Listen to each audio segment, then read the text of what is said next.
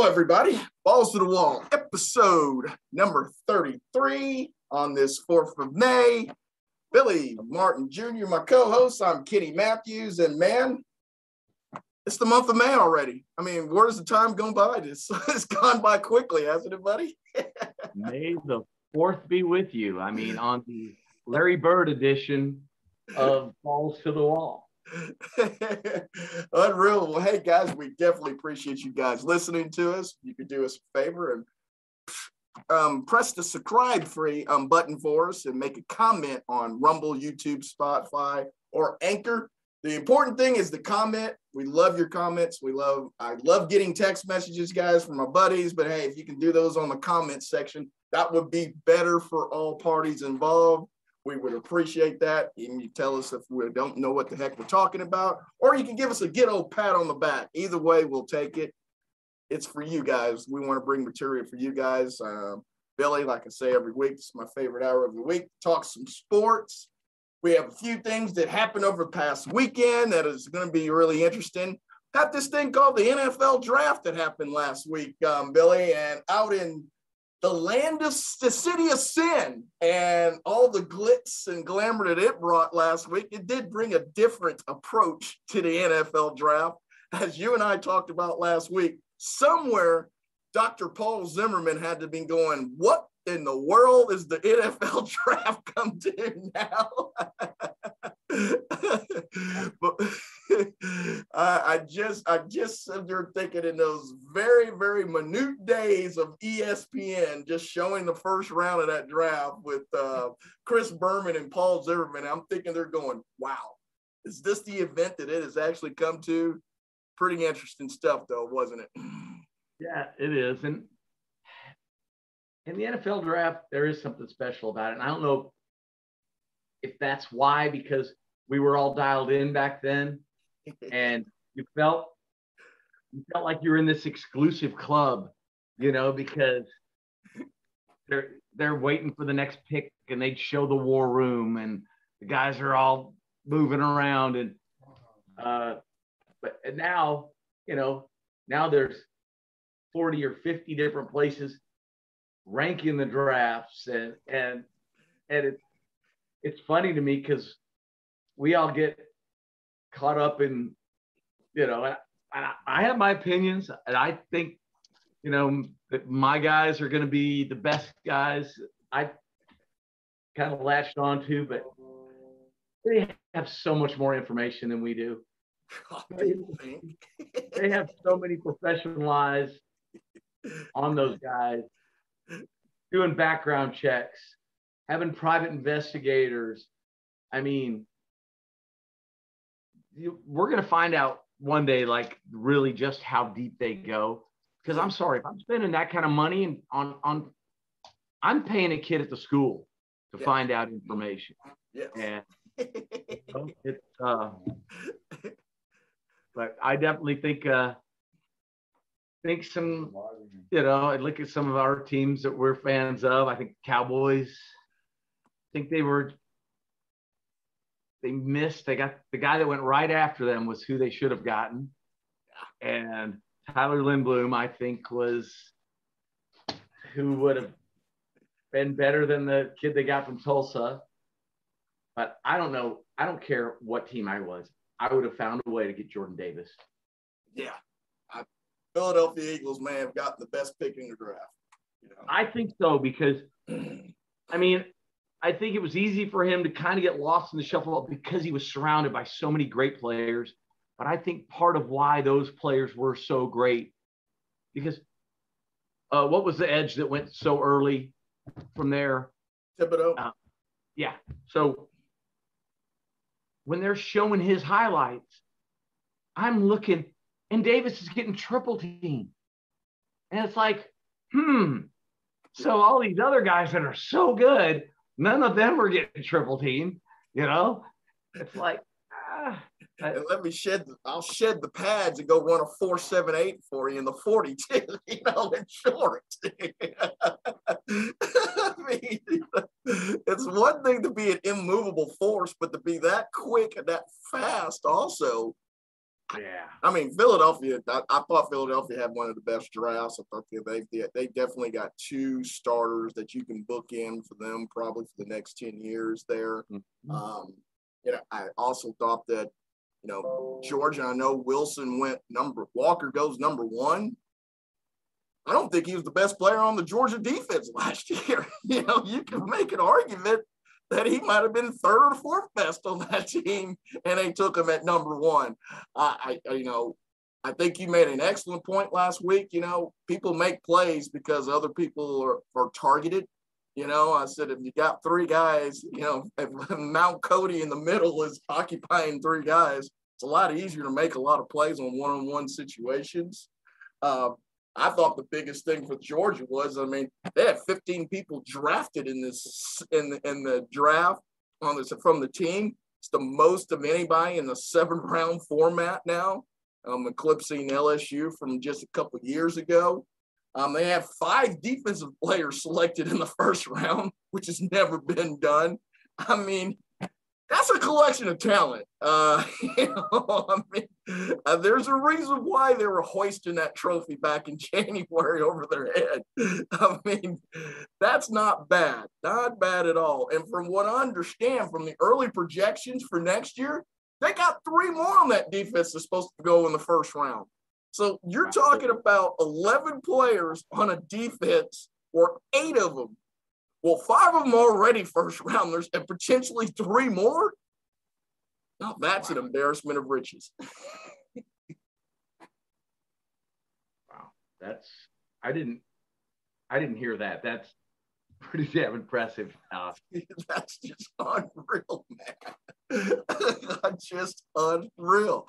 I guess my surprise of the whole deal might have been was the lineman that the Patriots took. I know we have a lot of trust in Belichick. He's earned that, obviously, with all of his trophies he's hoisted over the years. But the one knock on Belichick over the last few years is he's not getting a whole lot of production in the draft, and that was a 3rd-round grade on most people's boards there. Taking him there in the, mid-first round, or I should say, in the 20 range, seemed like a reach. Seemed like all the proponents were really questioning again. Another, is Bill Belichick the smartest guy in the room type deal, and not following everybody else's lead on just the boards. I don't know. You have to trust him because he's winning, but you have to also look at the last 5 or 6 years. He's not getting a whole lot of traction in the draft. He's not, and he allowed this guy to leave who's pretty good. This quarterback who's Super Bowl he does now. And if anybody ever deserved, I'm sorry, I don't care how old he is. If he says he wants to play, I'm giving the guy another year. And I'm rolling out the red carpet, and how often did we hear during Tom Brady's career that he is just the benefactor of Bill Belichick's system? Right. Well, I think Bill Belichick was the benefactor of Tom Brady's awesomeness.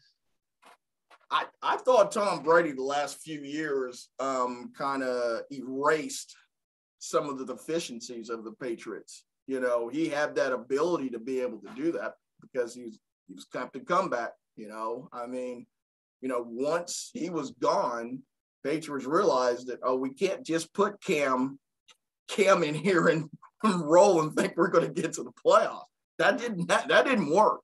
Now, they may have hit on their quarterback, the Jones kid now that's there now. I'm not ready to, as Bill Parcells used to say, let's put away the anointing oil just yet. I want to see a couple more years of that. I had that. Now, I did have that same approach last year with Joe Burrow. I was saying, yes, he had a great rookie year, but let's see him do it again in year 2. And him and Herbert were able to do that. So I am kind of putting the anointing oil a little on those two guys. But again, the division is not very tough. And over the years, it hasn't been very tough. You know, if you think about it, last year, the Bills have played pretty well the last couple of years. But during that time that Brady was there, the Jets, the Bills, and the Dolphins, they weren't out there killing people left and right. So that, you know, they got 5 or 6 wins every year just because the division was weak. And that's because of Brady.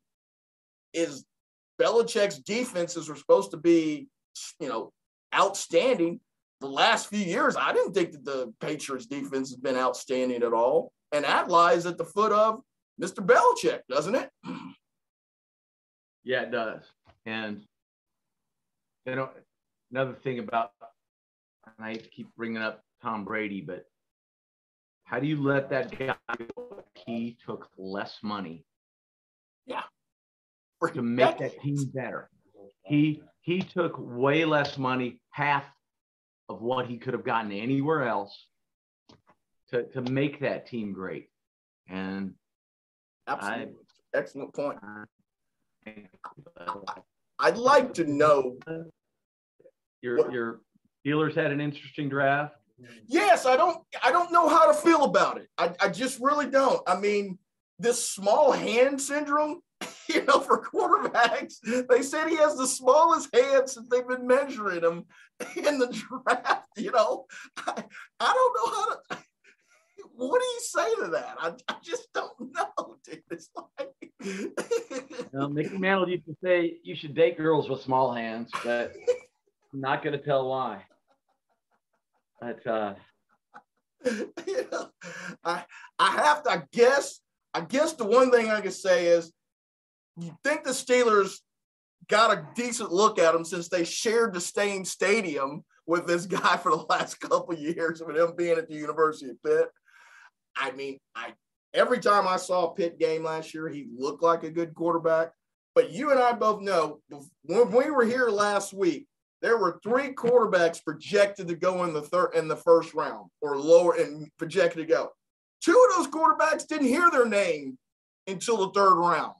So, you know, is our GMs getting smart and saying, well, let's not overestimate this guy's potential. We're not going to try to get somebody way up high. Are they learning from the Tua situation? Are they learning from, you know, the Carson Wentz situation? You know, I don't know. But, you know, this is the first time in a long time that quarterbacks really didn't get shot up, you know, the last minute from, you know, they're projected 28 or 29 and they got taken 4th or 5th. They actually stayed the course and maybe even fell down a little bit. It's a crapshoot. You know, to be an NFL quarterback, you think about how much quicker you have to make that decision, how much taller you have to be. Every bit about it, you cannot just. I don't watch films and say, sure, this has to work at position. I think you can grade it out at every other position better, because we're talking about this. You know, we're talking about how quickly he can see the field. We're everybody's faster, bigger, stronger. I mean, there's an unknown there for me that, you know, the analytics guys, nobody can figure out. But that's also what makes it awesome, because, you know, you really got to have that talented eye, along with being able to throw this far, get rid of the ball this quickly, and I'll be able to take 340-pound guys that run 4.7s from doing a dance on your head. And not only that, accuracy. You know, I think that's the one thing you really can't teach. You know, you either got it or you don't. It's kind of one of those fine lines. It's kind of like in baseball. Either you're a thrower or a pitcher. You know, Greg Maddux was a pitcher, not a thrower. You know, it's accuracy. You know, you've got to have that now in the NFL, because you're fitting that ball in such tight windows now, because these guys are huge. I mean, let's not sugarcoat it. These are grown ass men, you know, that are playing out there. And if you look at now, your defensive ends are now averaging about 6'5", 6'6". You know, when they get their hands up in the air, I mean, that wingspan, I mean, you're talking about like 8 feet, you know, right then and there. So your quarterbacks are getting taller. It's an evolution of the game. But as we have said many times on it, Billy, if you roll snake eye, if you get snake eyes on your quarterback, it sets you back 2 or 3 years in the draft. Absolutely. No, absolutely. And who's got that feel? That feel guy is about to earhole him and duck and bob and weave. And I mean, while you're scanning the field, looking for receivers getting open over 7 foot tall linemen with everything moving around, still being able to feel that it's, you know, you can't just, oh, that guy's got it. Yeah. And every wide receiver is open on every play. If you ask them, yeah. So, you know, that is just where I do wanted to say something else about Philadelphia. I thought that the trade for the AJ Brown, I thought that was a tremendous trade for them. I mean, now you're moving the Smith kid from Alabama that was your first round pick last year. It's your second option.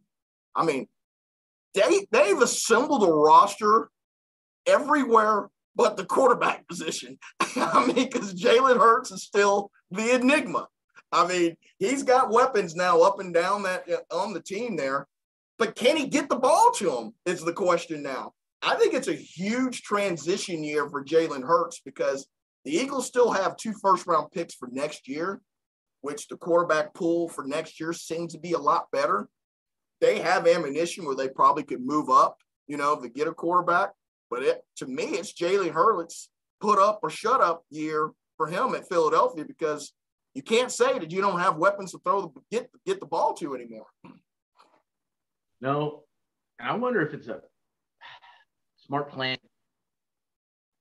to get all the rest of the team assembled first.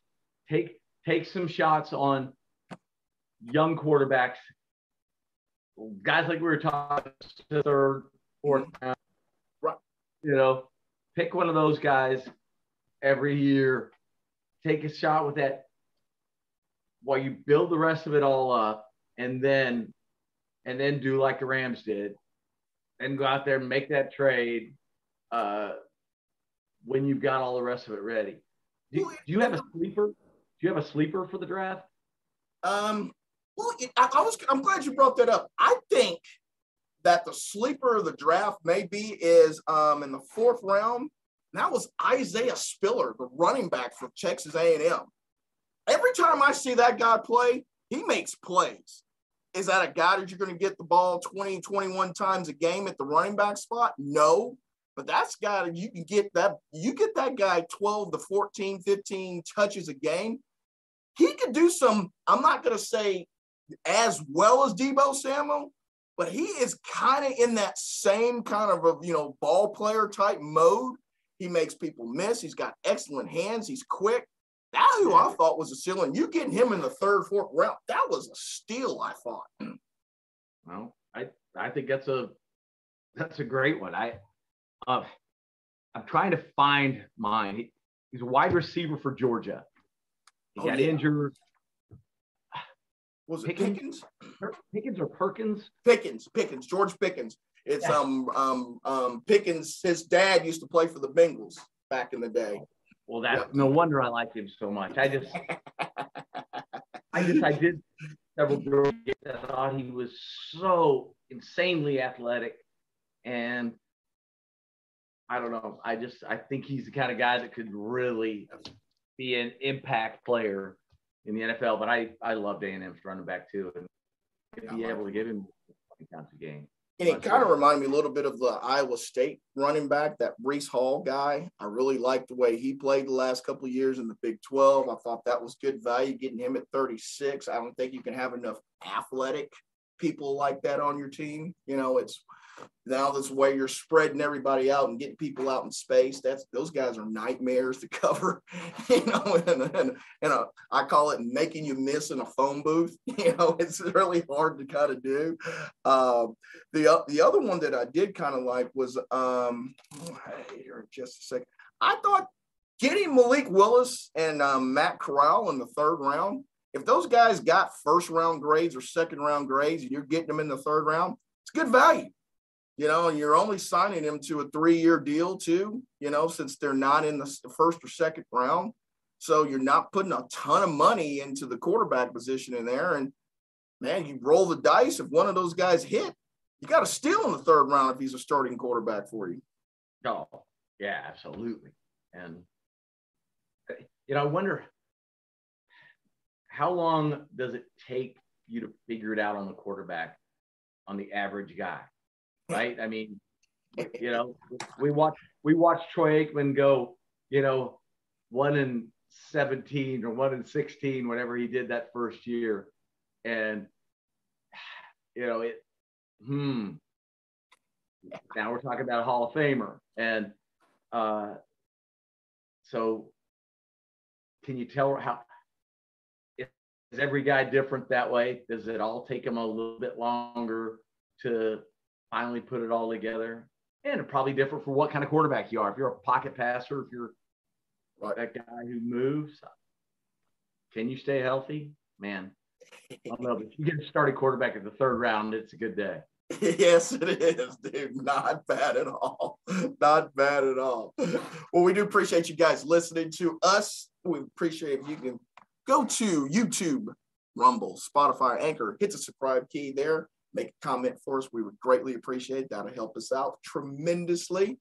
Hey, I want to go to our balls and strikes here, Billy, like we always do, our little baseball nuggets here that we get from the past week. And I wanted to go major props before I forget, was to Mr. Kershaw. He's the all-time strikeout leader for the Dodgers. And I figured that Don Sutton was going to be the guy just because Koufax didn't pitch long enough. But I thought maybe Drysdale. I did realize that Drysdale was number 2 on that list. But anytime you say you're the all-time leader as a Dodger pitcher, wow, you're pretty good. You're pretty good. Because the one thing the Dodgers have been doing for the last 75 years is pitching. Not bad. That too. I mean, I wonder how much that played in his decision to go back.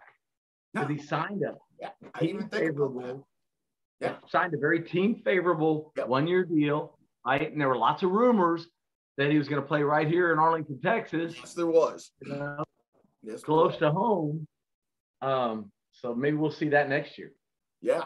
I thought, I hadn't thought about it from that vantage point, but you're probably right. I mean, he was so close, and if he wouldn't have got hurt last year, he would have probably done it last year in the month of September last year if he wouldn't have been hurt. So, yeah, that's kudos. That's kudos to him, man. I mean, that guy is, and he's been class. We've said it before over and over again. He's done it with class. So it's hard not to root for somebody like that. Me, even being a Dodger hater, I have nothing but a respect for that guy and that organization, too, to tell you the truth.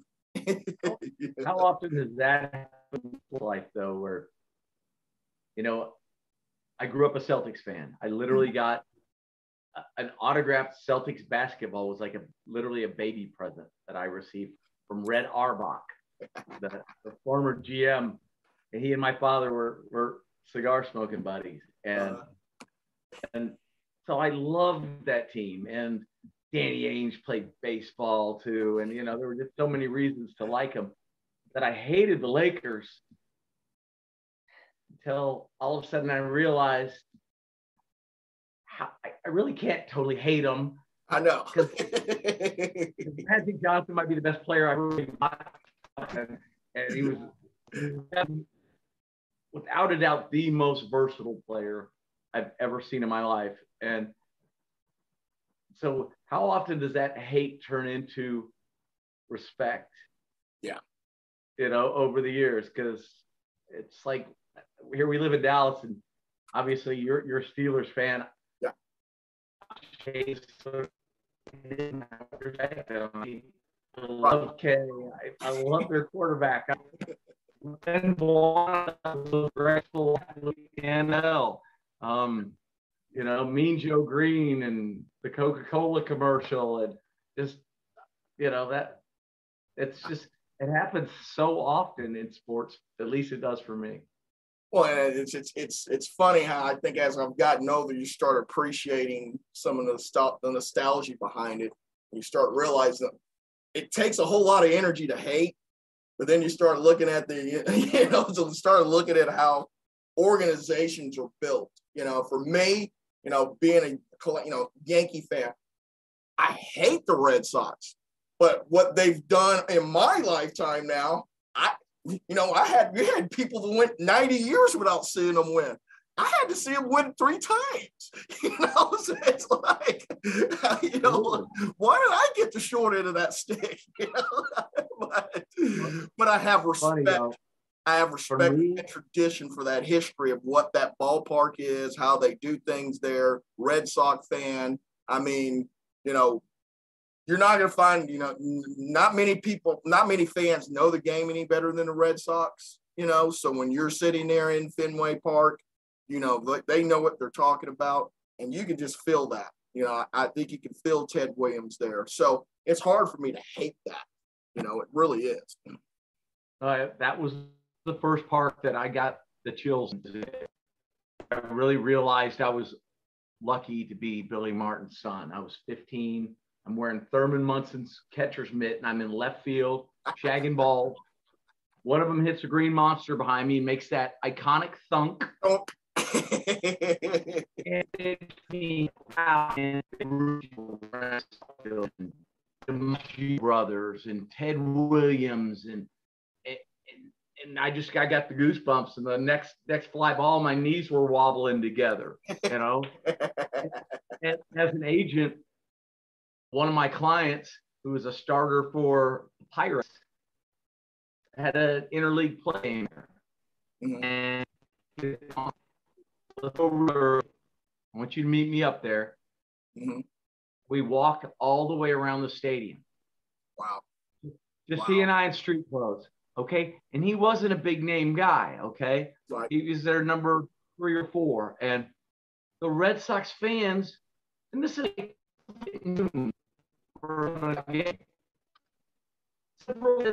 recognized him, right? A Pittsburgh Pirate number 3 or 4 said, "Good luck, Mr. Williams. I'm gonna be cheering for the Sox today, but good luck to you."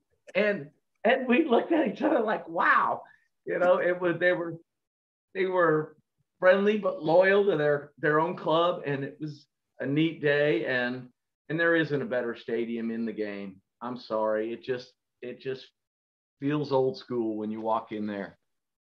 And if people have not been there before, it's not a big park. It looks so big on TV, but when you're there, it's not a big park at all, dude. I mean, that's what amazed me when, you know, walking down Yankee Way and all that, just saying, this is not a very big stadium. You know, it really isn't. I think the Green Monster gave off that impression that it's a big stadium, but it's not. And those chairs are tiny, buddy. I mean, goodness gracious. Yeah.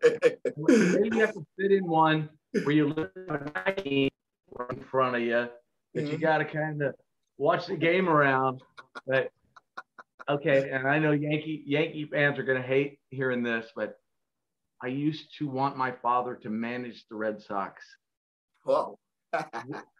When all the Yankee hirings and firings going on. Mm-hmm.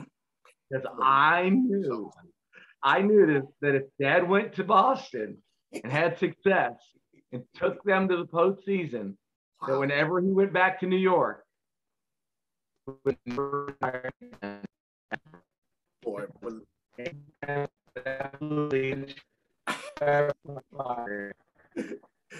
could your dad have put on a Red Sox uniform? That's what I would like to have known. I don't know. You know what, though?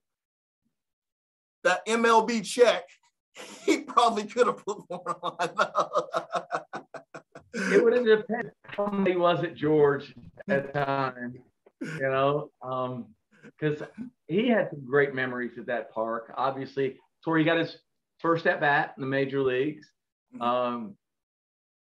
The Yankees were up big against the Red Sox in 1950, and it was about the 7th or 8th inning, and Casey Stengel put him in.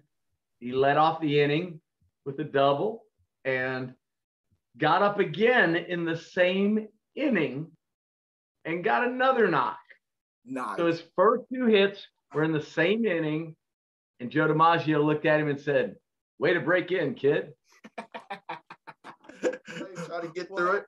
I know we were getting our balls and strikes segment here, and I did want to bring up this Robinson Cano getting DFA'd on Monday afternoon. From what I understand, Buck Showalter kind of was agonizing over this over the weekend. Didn't get much sleep Sunday night after the Sunday night game, and called Robinson Cano into the office and DFA'd him. That this is something that I didn't realize until Monday night. Robinson Cano there's only 2 second basemen that have 350 home runs and 2,500 hits. Robinson Cano and Rogers Hornsby. Not bad company. Not bad company, dude. He was on his way to Cooperstown. Now, the drugs, getting busted twice, took that away, but he was well on his way at one point in his career. Absolutely. And he signed that monster deal. $300 million. Seattle. Yeah. $300 million. But he could have gotten over 200 and something mil to stay in New York. Right. I don't know exactly what the number was. I think it was 230, 2 something. 230 is when you go to the dentist because you're 230. But why? I know it's easy to say, oh, there's so much more money there. He stays in New York. He goes down as the greatest second baseman in Yankee history. Might he not make up those extra dollars in endorsements? Can you ever spend that much money anyways? And, I thought it was kind of funny because his agent became Jay-Z, right? And yeah, that's right. And Jay-Z won't even do a concert in Seattle, but yeah, signs Robbie Cano there. And remember, at the time, Seattle was not good when he went there. They had Felix Hernandez. Don't get me wrong, who was still there at the time, but they were good. And he went there. That was definitely a money grab, no question. But in essence, though, it really wasn't a money grab there because he ended up losing $40 million of it because he was suspended last year. So so all the way around, the Yankee deal would have been just about the same if he would have stayed. And like you said, his legacy though wouldn't have been as tarnished. I don't know if he would have kept doing PEDs being a Yankee. I'm not sure. That's a everybody has to go cross that path of when to do that or when not to do it. So, I don't know what his mindset was on that at the time. But yes, this is a guy that, obviously if he would have stayed a Yankee, being a Yankee, you get some extra points in the Hall of Fame just for that reason alone on voters. But it's sad. It's tragic because at one time he was one of the most feared hitters in the American League.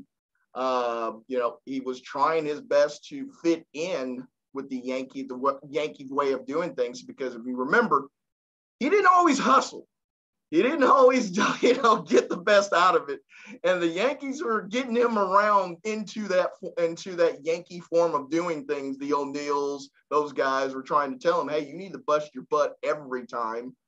And it's just, you hate to see that at the end of the career for a guy that obviously in this day and age, PEDs zapped you being able to go to Cooperstown.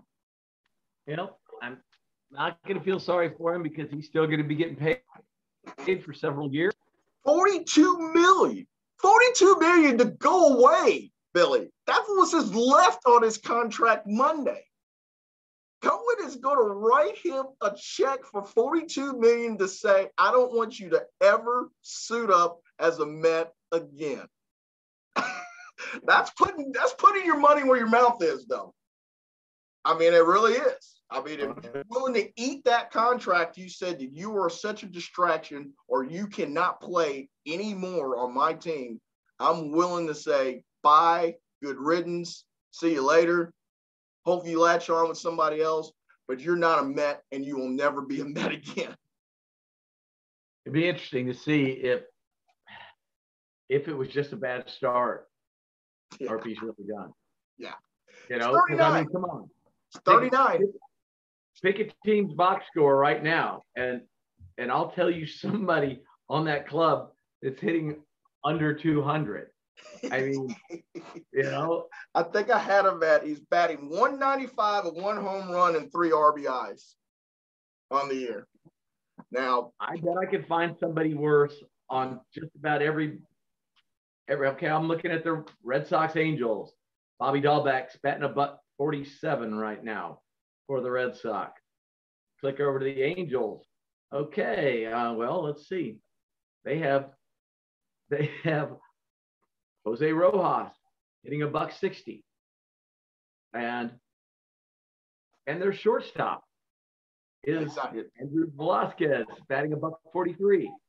So it's a little early to be, you know, making that $42 million decision, I think. If I'm a bottom feeder right now, I might just sign him for the minimum, because obviously the Mets have to pay the rest of the $42 million regardless. Sign him for the minimum and see if he doesn't work himself out of it. Does Robinson Cano go to Cohen and say, hey, I just want all my money up now? Or does he have to still pay him on the 1st of the 15th? I believe he Well, I will say though, I said a lot of people don't have that ability to write a mistake away like that. I mean, Robinson Cano is almost the Pirates' payroll. So I mean, into this year. So I mean, but hey, I have to give him credit for being able to do that. I mean, not many people would do that. That's for sure. I did also want to talk a little bit about. I started this on Monday, so I apologize, but I wanted to talk about Pablo Lopez. You know, at the time he had an ERA of 0.29, and of course on Monday he gives up 4 earned runs. You know, after I get to do this, so it's ballooned all the way up to 1.28. But the reason I wanted to bring this up is between him and Sandy Alcantara. I mean, those two starting pitchers there that nobody's talked about, you know, in baseball right now. Those two guys are really pitching extremely well. And then again, I look at it again, Donnie Baseball.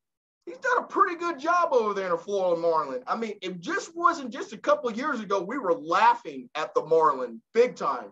You know, Derek Jeter gets there. We're like, why does he want to be there? Why does he want to be part of all this? They're not a bad team. In that division, it may be a little tougher than I thought going into. I mean, the Braves are the ones that are kind of stinking up that joint in that division right now. So, I mean, kudos to Donnie Baseball. I think he's done a great job over there, considering the resources, considering what he gets to deal with payroll every year, for them to be competitive and build the pitching staff the way they have. Kudos to him. No, absolutely. I mean, you know, they're really getting – we got a 24-year-old named Trevor Rogers. Yes.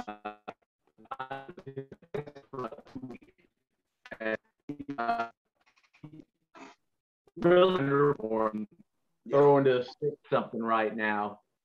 He's an all-star caliber pitcher as well. Yes. I mean, that's a team that I don't think's going away anytime soon.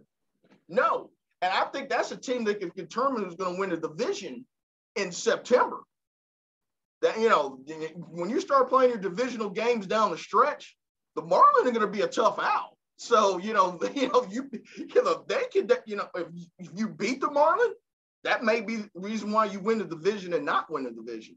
The Braves, I don't think the Braves will keep scrapping the way they have.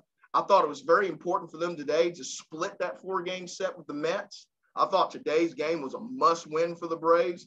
If you would have lost 3 out of 4 to the Mets again, I think that would have put some more pressure on you going forward. Or let's just say this, it would have left you less, maneuverability room, going forward, because you can't expect to play 680 baseball, the rest of the way. You can't keep doing things of that nature. But the Phillies, if the Phillies can ever start hitting, they're going to be good. That division I thought maybe might have been kind of top heavy. I don't know if that's the case anymore. I don't think so. But that Braves lineups, yeah, they're going to the whole after your 3 holes, you don't have much going on except for their catcher Travis Arnold, and it's very fluid right now. Right.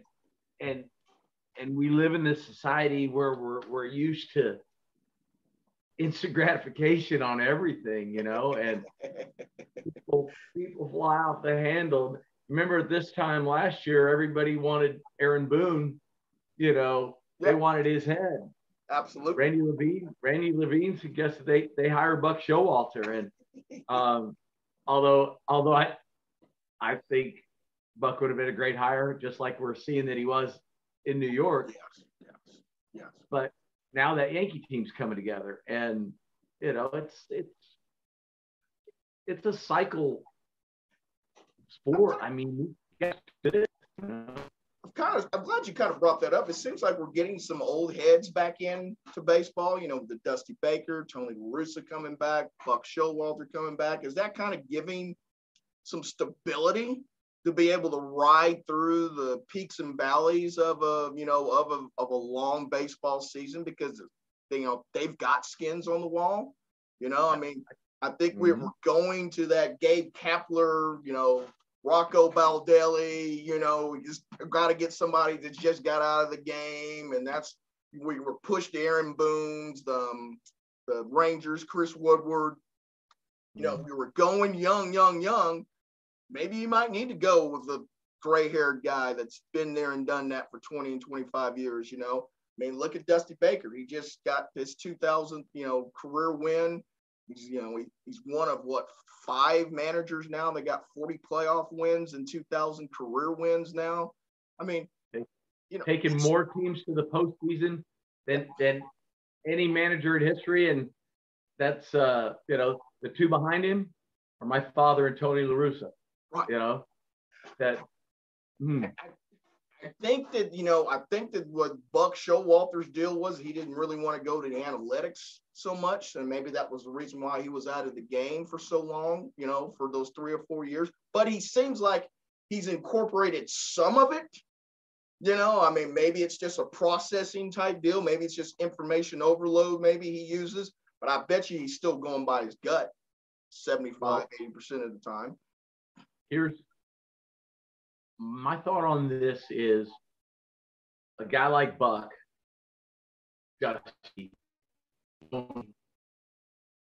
they're not going to analytics only do anything. Right? They've got to use their gut sometimes.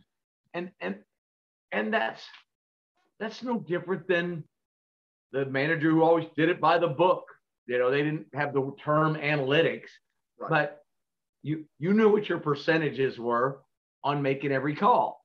Percentages say you should bunt here, you should not bunt, you should steal. That's where you had managers made a big difference on being a guy that did something, off the cuff that was a little different. And so I think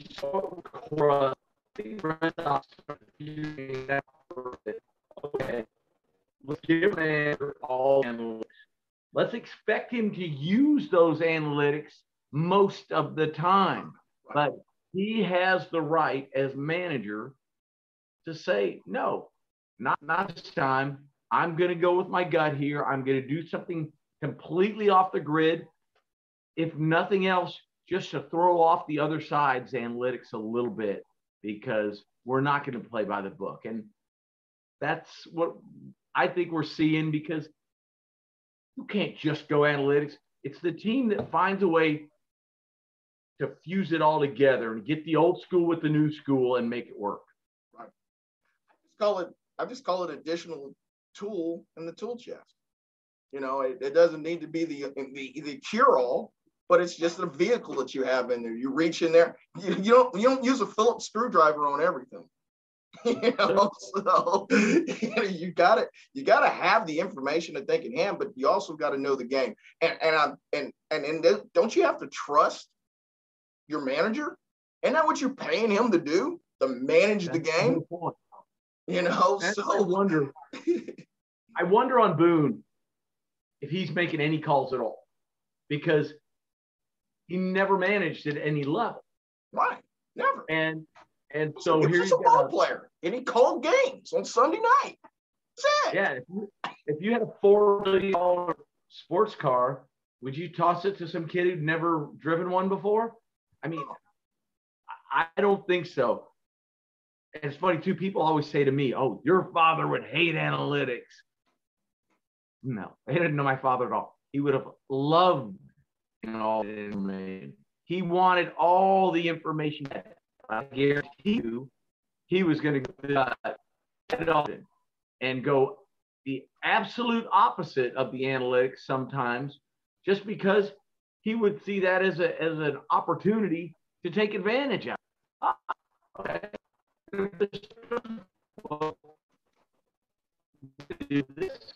I don't have a guy. I'm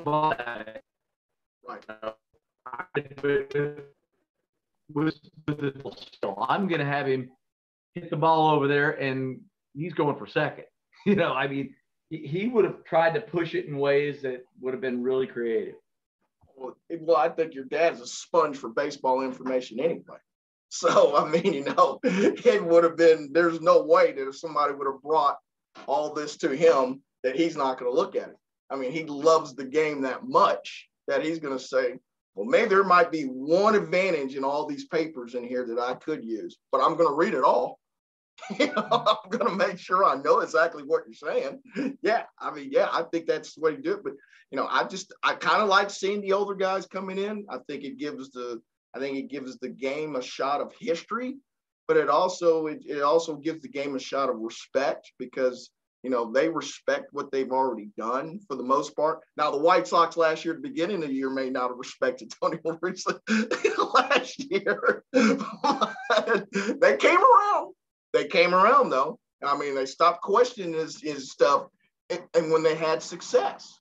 You know, whenever those guys come in, when those guys breed success, you know, you start buying in.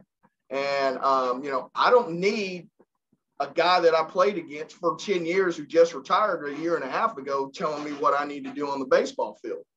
I have a feeling I'll be like, I'm a better player than you were. Now you're telling me how I'm going to get better?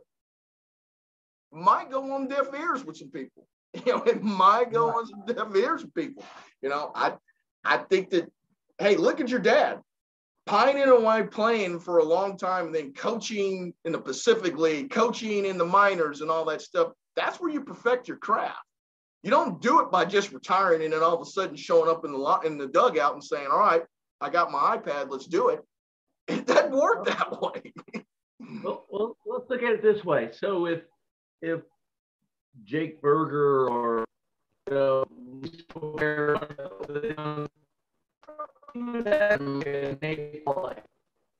the White Sox questions of Tony La Russa, he'd say, you know, I'm in this little club called the Hall of Fame, so shut up and listen. Yeah, I was a rookie when your dad was born.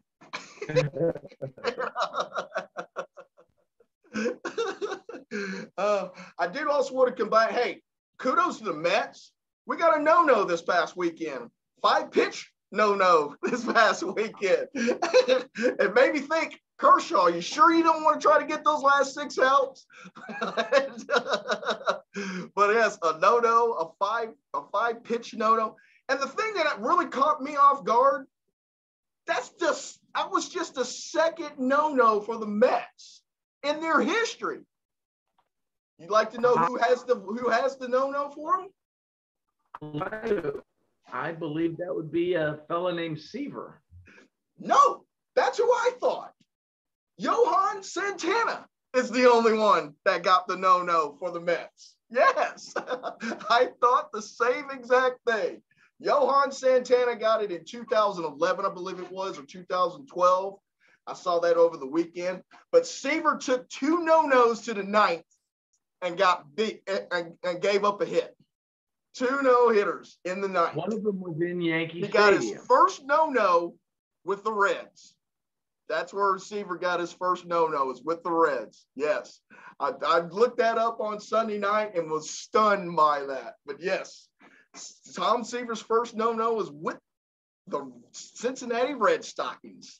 But yeah, he took a no-no twice with the Mets in the ninth inning and gave it up both times, a base hit. One with 2 outs. I believe the other one was with 1 out. I can't remember for verbatim. But yes, but that surprised me. But I do remember Johan Santana doing it because that was an ESPN televised game on a Friday night. I remember when Johan got it. But yes, that really surprised me. And I wanted to bring that up with you there, but that was an eye opener for me. The other thing I thought that was very huge was in spring training there was a lot of talk. There was a few Yankee players that weren't vaccinated, and they were going to miss the Toronto series.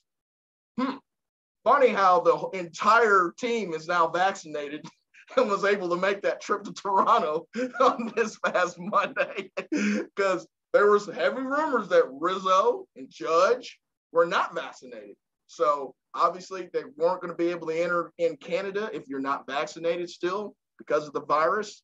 So they were there, and obviously, as a Yankee fan, I guess the way Judge is hitting, I'm glad he got vaccinated because right now he's pretty locked in. And for a guy that's betting on himself, he's had a pretty good first 3 weeks of the season, hasn't he? I mean, gosh. Yankees taking, obviously winning the series in Toronto. I thought that was huge for them. I mean, I know they're on an 11-game winning streak, but a lot of those were against some of the bottom half of the league. You know, it's Detroit. You had the Guardians mixed in there.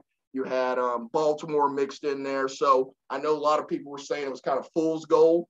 But to go into Toronto and only hold them to 3 runs in 2 games in that ballpark in the first 2 games, that's not bad. The Yankees were doing one thing. They're pitching, and they're playing defense. When was the last time we said the Yankees are playing defense? It's been a long time. I actually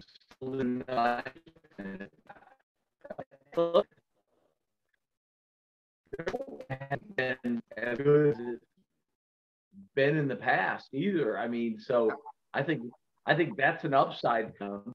Yeah. I think that's getting better, more consistent, and no, it's I really can't say I'm shocked. No, either. It's early. It's a streaky team. There are a lot of streaky guys on that team, and they're hitting the patches too. And listening, when they hit that rough patch, don't off bridge, don't scream for Aaron Boone or Ashton or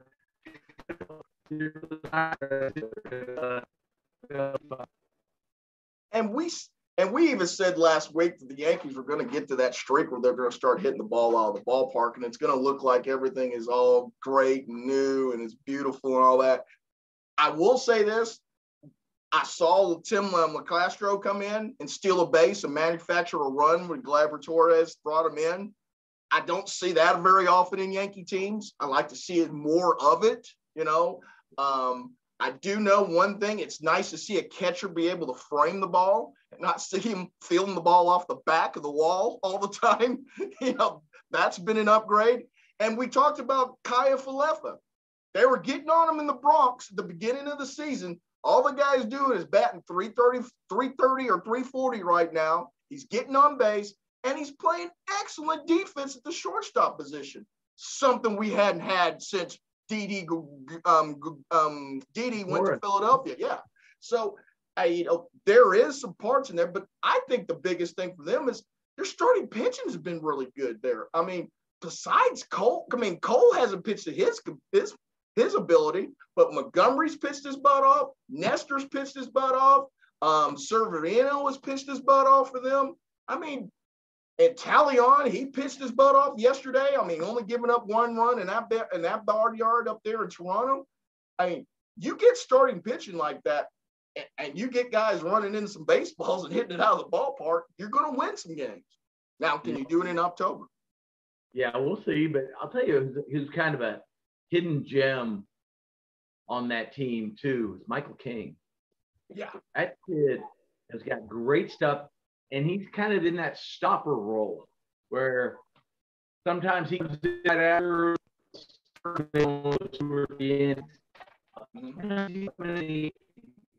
it's neat. I think he's a future stud in that rotation. We're going to see, and they have a ton of really good kids right there knocking on the door. They just sent one to the taxi squad that hadn't given up a run all year, and Clark Schmidt. He's pitched 8 1/3 innings of no scoreless ball. He got sent to the taxi squad Monday when you've reduced the rosters from 26 to 20, from the 28 to 26. I mean, and here's a guy that's been in the organization for the last 4 or 5 years as the #1 pitching prospect for them. So, yes, I agree with you. It's been kind of surprising to say, well, I mean, Chad Green's pitched well out of the bullpen for them. I mean, it's, it's interesting. I mean, it's way early. Don't get me wrong. And there's some windmills that are about to come, in the middle of that order when they're out of sorts. But Rizzo's been everything that Yankees have wanted. A left-handed bat that's giving you professional bats. But the power numbers has been surprising me. He's tied with Judge, leading the American League with 9 home runs already. Him and C.J. Cron is the other one that's 9 home runs. I mean, did we think Rizzo was going to have double-digit home runs in 4 weeks? No. We didn't think that. So yes, it's an abundance of riches for them. They're playing extremely well. Boston is not playing well in that division at all. So it's you can't lose. You can't win it in April or May, but you sure can lose it. Put horrible starts in April and May, and the Yankees are definitely not doing that right now. I know we only got about another 10 minutes. I see it coming up there. I did want to say another thing is the San Diego Padres, Billy, who's leading? I mean, they got #1 and #2 batting average over there, and Machado's batting 380 and Hosmer's batting 375. They're doing all this without Fernando Tatis. And they just got this guy called Clevenger, who came today and threw a 95-pitch game today against, now I know it's against the Guardians. I understand, temper it a little bit. But think about that. They're pretty good, and they're going to get like a mid-season trade acquisition when Tatis gets put back in that lineup. Yeah. No, they have serious starting pitching. They got a guy who's kind of struggling right now in Dinelson Lamet, who's an upper 90s guy who's always been a starter, and they've been pushing him to kind of be their closer. Because of that big velo, it's not clicking. And, there's rumors that they're talking about a potential trade with him. I bet they end up finding a way to stretch him out and get him back in the rotation too. But, man, that's a strong rotation. Yes, it is. And another club like the Yankees that literally had the best farm system in baseball a year ago. Yes. So, we're going to see those guys start to matriculate too, and one two pieces they need to push them over the top because they're all over the Dodgers right now. Hey, if you're a fan of parody, you're not liking it right now because if you live in Los Angeles or you live in New York, you have the best records in baseball right now between the Angels, between the Dodgers, and the Mets and the Yankees. So there's a lot of hate in between those two coasts right now. Because I mean, look at the Angels. I think the Angels have played extremely well here this year. I mean, the Dodgers we knew were going to play well. Does it seem like, and by the way, does the Dodgers and the Giants, when they play each other now, are they always like 1 and 2 run games? It seems like. I mean, we had another one last night. I mean, there's not that much splitting the Giants from the Dodgers, it seems like, but the Dodgers just have that one extra go, it seems like. You know, it seems like Giants get there, then they get pushed back. They get there, they get pushed back. They get there, they get pushed back. Tough luck loss last night for them, obviously, again, but man, I mean, the NL West is going to be tough, and the Rockies are not going away either. It looks like. I've got a hard time believing in that, but here is one thing I do think you might be right about, because probably their best starting pitcher, German Marquez, really hasn't been very good this year. No. And for them to be doing this without their ace. And nothing from Chris Bryant. I mean, they haven't got nothing from Chris Bryant. He's on the DL. You know, that's your big, you know, so I mean, I'm not saying that they're gonna compete for a wild card. I'm just saying, if they're a 500 team, that's a heck of a job, considering what they lost last year. You lose Jonathan Gray and you lose Story from that team. If you're competing if you're a 500, especially in that division, it's not bad. It's not bad. It's not bad at all. No, you're right. You're right, and we're saying that, and like you said, their highest paid offensive player and their best pitcher have not been good. No, not been a factor. Hey, it's when you look at the stats, I just go, wow. The standings, and then I look at it and I see the Braves scrapping, and I'm thinking, all right, Braves, well, maybe it's deja vu. We'll just take the first couple of months off, and then we'll play 750 baseball the rest of the way. You know? But I do think one thing. I do think there is a Freddie Freeman hangover there, though. I do think that. I do think there's a Freddie Freeman hangover. Sure, the first bat hit his club. He's a big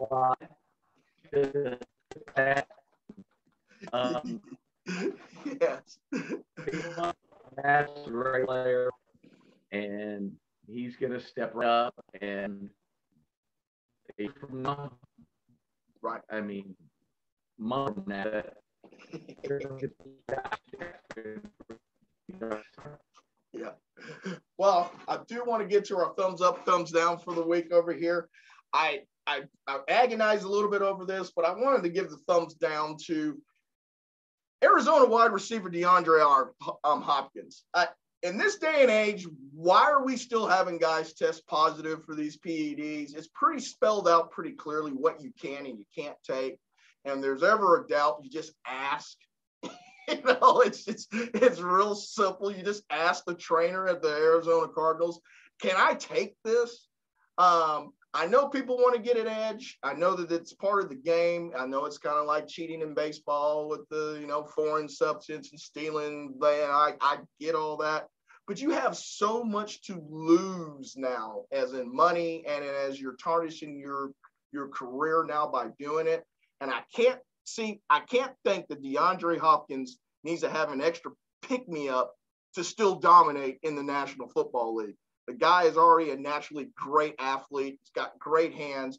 I just don't get it anymore, Billy. I'm with you too. And you're going to get caught. You know, I don't care. You're going to get caught. And so why do you want that involved with your legacy? Don't get it. You know, it never goes away. And it's just not worth it. Not worth it. Mm-mm. Yeah. And my thumbs up will be for the NHL playoffs. And yes, there's only other theater I think you get is baseball playoffs and NHL playoffs. And let me tell you something. For 5.5 hours last night, I was on the edge of my seat as my Penguins decided to go 3 overtimes against the Rangers last night. I think I had a coronary at least 7 times. I think I had to go to the bathroom at least 5 times. And then finally, at the 5-minute and 58 mark of the third overtime event, and my man, Mr. Malkin, puts one in. I was spent. I felt like I just ran a marathon. And all I did was sit on the edge of my seat and watch a hockey game for 5.5 hours last night. But it's great drama. It's great drama. It is great drama, and it's this time of year is such a good time of year for sports. With the draft, playoffs, NBA, playoffs. Baseball starting to gel. It's a great time of year for any kind of sports fan, and that's why you need to listen to Balls on the Wall. Yes, you do, and don't forget the USFL. Or the XFL, or Major League Football. Well, hey, guys, we definitely appreciate you listening to us. And if you could, subscribe to us on YouTube, Rumble. I forgot the other two. Anchor and Spotify. Hit the subscribe button down there. And please put a comment on there. That's really the key to it, is putting a comment on there, an emoji, and that will help us out tremendously.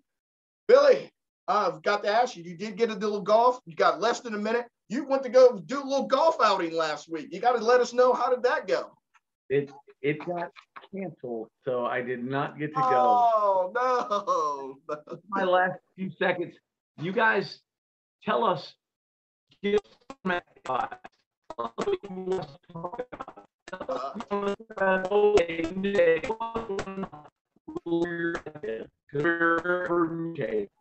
Dang, that stinks. Well, that's good. Well, hey, everybody, we do appreciate it. We'll be back with you guys next week.